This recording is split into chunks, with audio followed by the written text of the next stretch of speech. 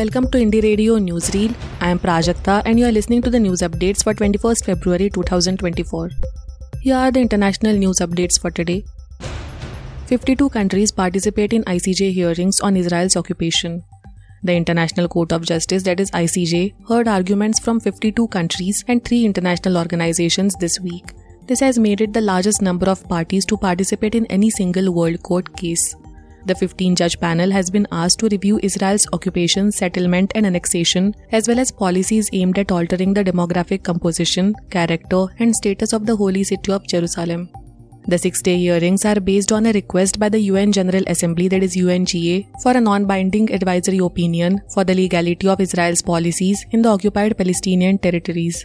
Israel is not taking part in this week's oral arguments and reacted angrily to the 2022 UNGA request of the ICJ. Dozens of Russian troops die in Ukrainian airstrike. At least 60 Russian troops have been killed after a training area in occupied eastern Ukraine was hit by 2 missiles. Reports say that troops had gathered at the site in Donetsk region for the arrival of a senior commander. Video footage of the incident appeared to show large numbers of dead.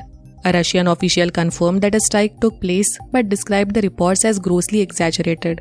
The attack reportedly came hours before Russian President Vladimir Putin met his defense minister Sergei Shoigu. Pakistan parties reach power sharing agreement. 2 Pakistan parties have reached a power sharing agreement that will return Mr. Shehbaz Sharif to the premiership. This has left out politicians loyal to jailed former leader Imran Khan despite them winning the most seats in the February vote. The army-backed Pakistan Muslim League Nawaz, that is PMLN, and Pakistan People's Party, that is PPP, said that they had settled days of negotiations on securing a majority to form a coalition government that will also include several smaller parties. Candidates loyal to Khan's Pakistan Tehreek-e-Insaf, that is PTI party, won the most seats but were forced to stand as independents following a sweeping crackdown on his party. There were widespread allegations of vote rigging and result manipulation in the February 8th election. Now to the national news stories. Delhi Chalo March on hold for 2 days after the death of a farmer. A farmer has died at Haryana's Khanori border, where Haryana police opened tear gas at the protesting farmers today. All India Kisan Sabha alleged he died during the police action, which the Haryana police have denied. The farmers have also suspended their protest march to Delhi for 2 days, though the sit-in protest will continue. A doctor at a Patiala hospital, where Shubkaran Singh was taken, said that he had sustained a bullet wound. A post-mortem is awaited.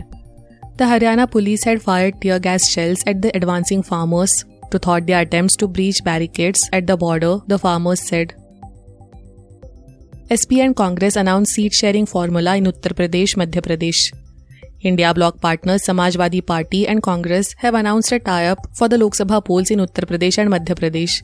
In Uttar Pradesh, the SP left 17 out of 80 seats in the state for the Congress. The seat-sharing announcement was made at a joint press conference. The SP will contest on Khajuraho seat in Madhya Pradesh, which has 29 Lok Sabha seats, and support the Congress on the rest of the seats. CBI summons K. Kavita in Delhi excise policy case. The Central Bureau of Investigation, that is CBI, has summoned K. Kavita, the daughter of former Telangana Chief Minister K. Chandrasekhar Rao and Bharat Rashtra Samiti leader, for questioning in the Delhi excise policy case. Ms. Kavita has been asked to appear before the probe team on February 26th. The Enforcement Directorate, which is conducting money laundering investigation based on the CBI case, had earlier summoned her multiple times. Dismissing the charges, she had described the move as a political vendetta. Thank you for listening to Indie Radio Newsreel. For more news, audiobooks and podcasts, stay tuned to Indie Radio or log on to www.indiejournal.in. Also consider subscribing to listen to our premium shows.